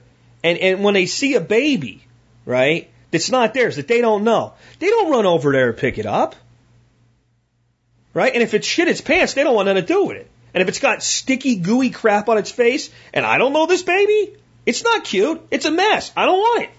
Now, you can be mad at me for this again, but I'm just telling you I'm not telling you the way things should be. I'm telling you the way things are. Women, oh, he's so cute. Look at him. Let me hold him. I want to blow on his belly and let's wipe him up. Oh, I'll clean his poop, eat with diaper or whatever. And I'm not saying women don't get tired of it, because sure as hell do, but one off, oh, it's all cute. Right? So women are predisposed biologically to fulfill the role of primary nurturer and caregiver for children, especially when they're very, very young. Look at a lion pack. The male has nothing to do with the cubs for about 6 to 12 weeks. And then he begins to take a role in mentoring cubs. And the cubs will climb on him and bite his ear and claw his face and bite his tail. And he might once in a while, but eventually he tolerates them. He likes them. Even if they're his sons that he knows he's eventually going to kick out of the pack, right? He knows he's going to banish them eventually. He takes care of them as they get a little bit older. He gets more involved. If men worked and fulfilled the role of hunter-gatherer, and women stayed home and fulfilled the role more of caretaker of the area of the home, that would happen. And guess what? It is what happened for thousands of years of human history in hunter-gatherer societies. And you can go to any hunter-gatherer society you want to today. This is amazing. I got off on this this discussion here from this, but it's where it's led. But any hunter-gatherer society today, you're going to see this dynamic play out. The women tend crops, they clean the food that the men bring home, they maintain things around the house, etc. And when something needs to be done that requires the physical power of the male, that's when they get involved. And the children are literally attached to their mother. And they literally, in some societies, I've watched documentaries, they have to be pried away from the women. Especially the boys have to be pried away from the women. There's societies where it's 11 that a young boy is taken in as a man. I can't remember what it is. It's some African tribe. It's either African or South American tribe. And the men come for the boy in the night and take him away. And they have their initiation rituals. They take him out and they tell him stories, and he goes out in the jungle and he learns how to do, the things that men do. And at that point he's considered now in that role. And they talk about how in this, there's no malice in this. These children are not harmed, and they come back the next day. They don't leave their homes at 11. They still live at home. But now they go out with the men when they hunt. And it starts with the ceremony. And sometimes the men have to go in the home and physically remove from these huts, physically remove the boy. Because the mother doesn't want him to go and take that step. It's no different than the woman crying because her son's all grown up and will be leaving home soon on the first day of kindergarten. It's the same dynamic. It's universal. And it is the role the majority of women would fulfill if they could, by choice. Now, is that to say that it hasn't been abused in the past by males? No. No, men caused the revolution that caused the damage that we're looking at today. Men took women for granted in the home. All of the crazy divorce law we have today that's so unfair to men became what it is because men threw women away before it existed. Just, I'm tired of you, I want somebody new, you're out. And they kept everything they had. And a woman was 45, 50 years old with no work experience, no life experience. Kids are grown, so you can't make the man support the child, just out. Done with you. We did it to ourselves, guys. And then the people that control society capitalized on it. And now divorce is an industry. Family court is an industry. Look up a video or a movie called Divorce Inc. It will make you sick when you learn the business that the family court system is and how children are abused in it. It's disgusting. So men clearly abused this system because they had all the power. At least they thought they did. But for every man that abused it, there were 20 that adored their wife. And the truth is, this is where I'm going to end today. This is a weird thing to end up here from this, but I just, when I feel called to talk about something, I talk about it. The truth is, our society has been irreparably harmed by creating two adult working families as a matter of necessity versus a matter of choice. And for all the talk that women didn't have jobs and women didn't have careers in the past is bullshit. There were plenty of women, 1920s, 1910s, earlier, that had jobs. And they weren't all just school teachers or nurses. Some were scientists. Yeah, Madame Curie, hello. Okay? But as a matter of course, the average woman took care of her family. And when you say that and it offends somebody, that person that's offended is basically saying that role isn't important and it isn't noble and it isn't valuable. Well, what if the man wants to stay home? Then fine. Some men love that role. Most don't and aren't going to. Most don't and aren't going to because biologically we're not wired that way. And the war on being able to even insinuate that the differences exist between the sexes is asinine.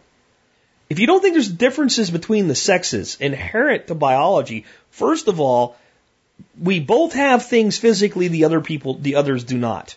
And to think that that has no physiological consequence. If you don't think somebody with ovaries that goes through an ovulation cycle doesn't have a different mental state in their life than someone who does not have those things, you're just choosing ignorance. And you're actually not even ignorant. You know better, but political correctness keeps you from admitting that. Of course we do. Notice I didn't say which one was better. I'm just saying someone that goes through a monthly ovulation cycle is going to have chemical reactions in their body that are going to have interactions with their mental state that are going to make them behave differently than if they did not have those things. And every woman that's been through menopause will tell you, oh yeah.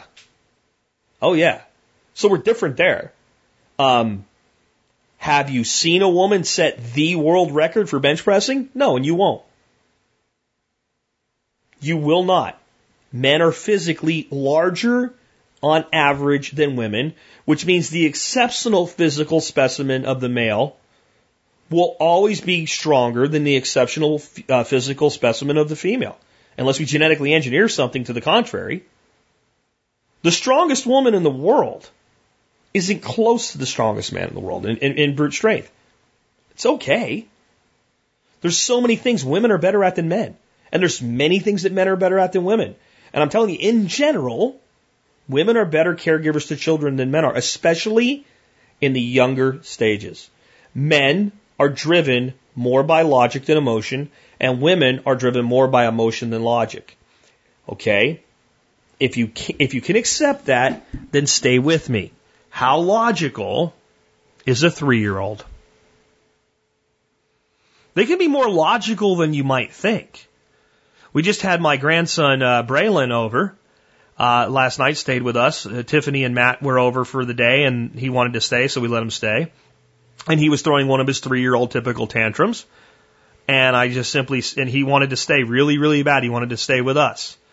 And he's crying, and everybody's talking to him, and everybody's trying to appease him and all. And I'm like, no, we don't deal with tyrants, 3-year-old tyrants in this home. And I just walked up and said, Braylon, do you want to stay with us tonight? Yeah. I said, then you have to stop this right now, because if you throw a tantrum when mommy leaves, you're going home with them, and you're not staying here. And that was the end of it. It was over. It was done. Okay? That works sometimes at 3. It works never at 2. And many times, when a child's in an emotional state, 3, 4, 5 years of age, a woman can get through and a man can't. And that doesn't mean a man can't learn the skill, and it doesn't mean a woman can't use the skill of logic at times. But in general, there's an emotional reactionary attitude that young children have. And as they get older and they begin to learn and amass knowledge and develop language, they can be communicated with on a more logical level. And men become a better partner in parenting as a child reaches that stage. When the child is no longer in a pure emotional, I want standpoint, the inherent strengths of the man become more useful in co-parenting. And then there's always a dynamic struggle between the emotions of the woman and the logic of the male. But those, when put together properly, and when we take the arguments that we're going to have about what to do away from the child, we're not totally in sync on how we're going to handle this. Johnny, go to your room. I don't want to be in trouble. You're not in trouble. We're just going to have a conversation without you being in it. We have that conversation completely apart from him in a low tone of voice so that he can't hear what's going on, and then we give a unified answer. We get a properly nurtured and raised child. Because the hard logic of the male is tempered with the compassion of the female, and the somewhat too soft emotion of the female is tempered by the hard logic of the male. This is how children were meant to be raised. It really is. It really is. I'm not saying that a single mother or a single father or a gay couple can't raise healthy children. I'm saying if you have your choice, that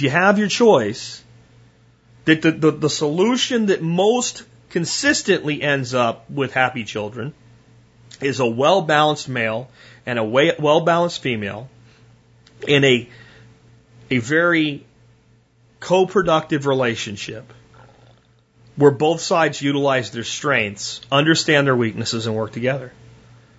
And the days of doing so many of these things in the home that we now just buy, we do more from a time deficit than anything else. But Brent's right. Tomato paste, you can't afford to make tomato paste. And even in the old world situation, very few people did. It's kind of a modern industrial invention. Wow, I didn't think I'd get off there. Hopefully I haven't pissed everybody off. I really think if anything I said about this male-female dynamic upsets you today, it's because you're married to what society has told you versus the facts and reality of what is. And if I hear anybody, well, I know this woman and she's the most logical person, and that's one. And that's one. Yeah, I know a guy that can bench press 700 pounds too. I know one. One guy. Does that mean men can bench press 700 pounds? No, it means a guy can bench press 700 pounds. I know some men that are emotional train wrecks. I know men that I'm like, where's your dress? Where's your dress? You know, what is wrong with you? I know men that cannot have a logical conversation without getting upset and physically hurt. You're like, am I talking to not only a woman, but am I talking to like an emotional train wreck of a woman? What is wrong with you? I've said to men, are you PMSing? Do we need to put this off to a different time in the month where you feel better or something? Are you menstruating or what? I mean, so, yeah, I'm not saying every man is a picture of logic. And I've seen women that are hard-nosed, hard-ass sons of bitches, man. I have seen women that are the toughest negotiators in business you've ever seen, that are hard-nosed, hard-line, logical, tough. They're not the majority, and I often think, are they happy? Are they happy? And how'd they get that way? I think most of the men that are emotional train wrecks, they never had a male be a male in their lives. They don't know what it is to be a man, so they act like a woman because they don't know how to act like a man. They've never had the behavior modeled. They've never seen the man that heads up the family when there's a complete catastrophe, somebody died. You know, a legitimate reason to cry. They've never seen that man be stoic and say, we just have to deal with the situation and fight the tears and deal with it. And cry, a little here, a little there, and cry alone if necessary, because the family needs the leadership right now, and that's what he can do. They've never seen that behavior model. They don't understand it. They don't know. They've never seen a man insulted to his face with very insulting words simply turn and say, you're not worth my time. You're not worth my time. Go away. So they think that being a man is always bowing up. They've never seen a man watch somebody be publicly rude to a woman and say to that man, hey, dude, what's your problem? What's your problem? Apologize. And if that guy bows up, they've never seen 4 or 5 other men just step in and go, no, I saw what you did too. You're not doing that. We don't behave that way. And not get all bowed up and not get all tough and just say, you know what, you're going to apologize for what you just did. They've never seen this behavior. They've never seen a man walking into a store with his son, and his son's behind him, and there's a lady behind the boy, or even a man behind the boy, and the boy just walks through the door and lets it swing shut and doesn't hold it for the person behind him. And seen that man turn around and scuff that kid on the ear and go, what's wrong with you, son? Get that door and apologize for not having manners. They've never seen this behavior. And they've actually been told that behavior is wrong. It's wrong to be a man. That men are gross and mean and gruff, and that's evil. That's archaic, barbaric. No, this is why our country's screwed today, folks. Men don't know how to be men. And it has a lot to do with women trying to be men. Women, you can't be men. No, you can't do everything as good as a man. I'm sorry, you can't. And you will never be able to. Again, you can show me the one-off, I understand it. But in general, women cannot do everything as well as men can do it. And men cannot do everything as well as women can do it. And when we get confused in our roles, and again, if you're a woman and you want to be a marine biologist and live on a boat and study plankton in the farthest reaches of the earth and scuba dive in the coldest waters and have the toughness to do that, may God bless you in your journey. I will not stand in your way. But I'll tell you what, as a guy that's run enough businesses in my life, I know the difference when I ask a group of women versus a group of men to work 2 hours of overtime tonight because I need it done. I know that I get more excuses from the women, and I get less excuses from the men. I know that the women bitch more about it while they're doing it, and the men just get it done. Well, that's just generalizing. It's not just generalizing, it's results. And it's not bad on either side. I'll tell you what it is. The woman, in general, will put more priority on getting home to her kids than the man will. In general. Because she's better at it. Because it's more important to her. Because she sees her role as caring for those children physically and directly. And the man sees his role going out and getting what they need so that they can be happy and healthy and providing all of the needs to the family. You can see it in a job loss. You talk to a woman that loses her job, she worries about the economics. And she's upset because she was fired or she lost her job, and she takes that personally, the act of being fired. But you never have the conversation, I haven't anyway, with a woman that's lost a job that feels like she's somehow now a failure as a mother. I need to find a new job, I need to figure out what to do, I'm worried about the household, but never like, my role was to make money for this family and now I'm not a good mother because I'm not doing it. It's almost the instant way a man feels. Because he's hardwired to go out and hunt and gather for his family. To defend, to protect. Because he's stronger. Because he's bigger. Because he's more willing to do what's necessary if it comes down to it. In general. These roles are not my opinion. These roles historically and biologically are just the way things are. And if they're offensive, sorry, but it's only because you've been lied to about how important the role of raising our children are. We live in a society where they tell you that a teacher who teaches times tables to second graders is a hero. But a woman that stays home with her children as a stay-at-home mom doesn't have any ambition. Those two thoughts are completely, totally incongruent with each other. And if you examine society, you'll find thousands of competing ideas that are both supposed to be true and both cannot be true. Because society today is about control. It's about controlling you and getting the results from you that they want. So grab onto your life and design it. And I'll tell this to any woman out there. If you really, really would prefer to be home with your children, there is no shame in figuring out how to do it. That's not a call to be barefoot and pregnant in the kitchen, which is what the haters will say this is. That's me giving you the same advice I give every single person every single day, and the advice I'll close with today.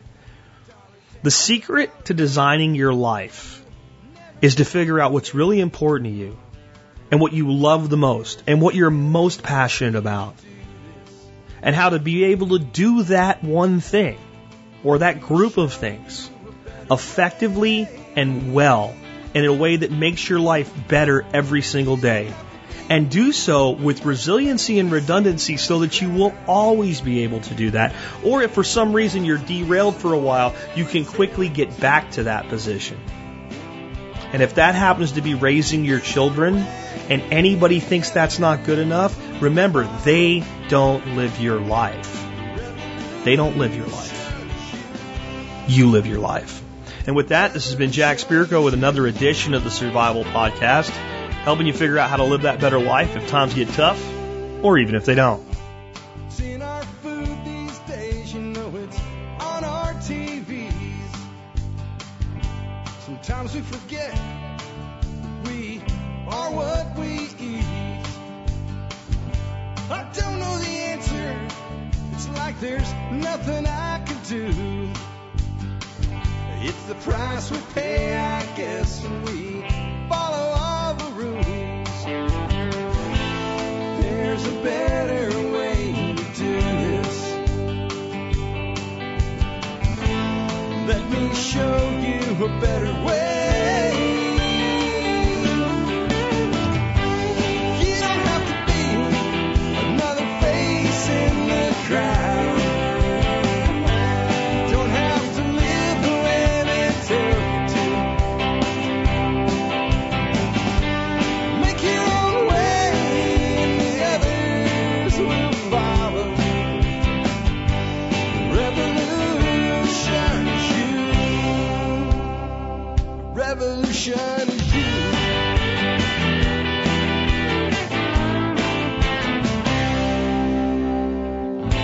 Someday we'll realize our children just can't pay. 'Cause nobody up there cares. They're living for today.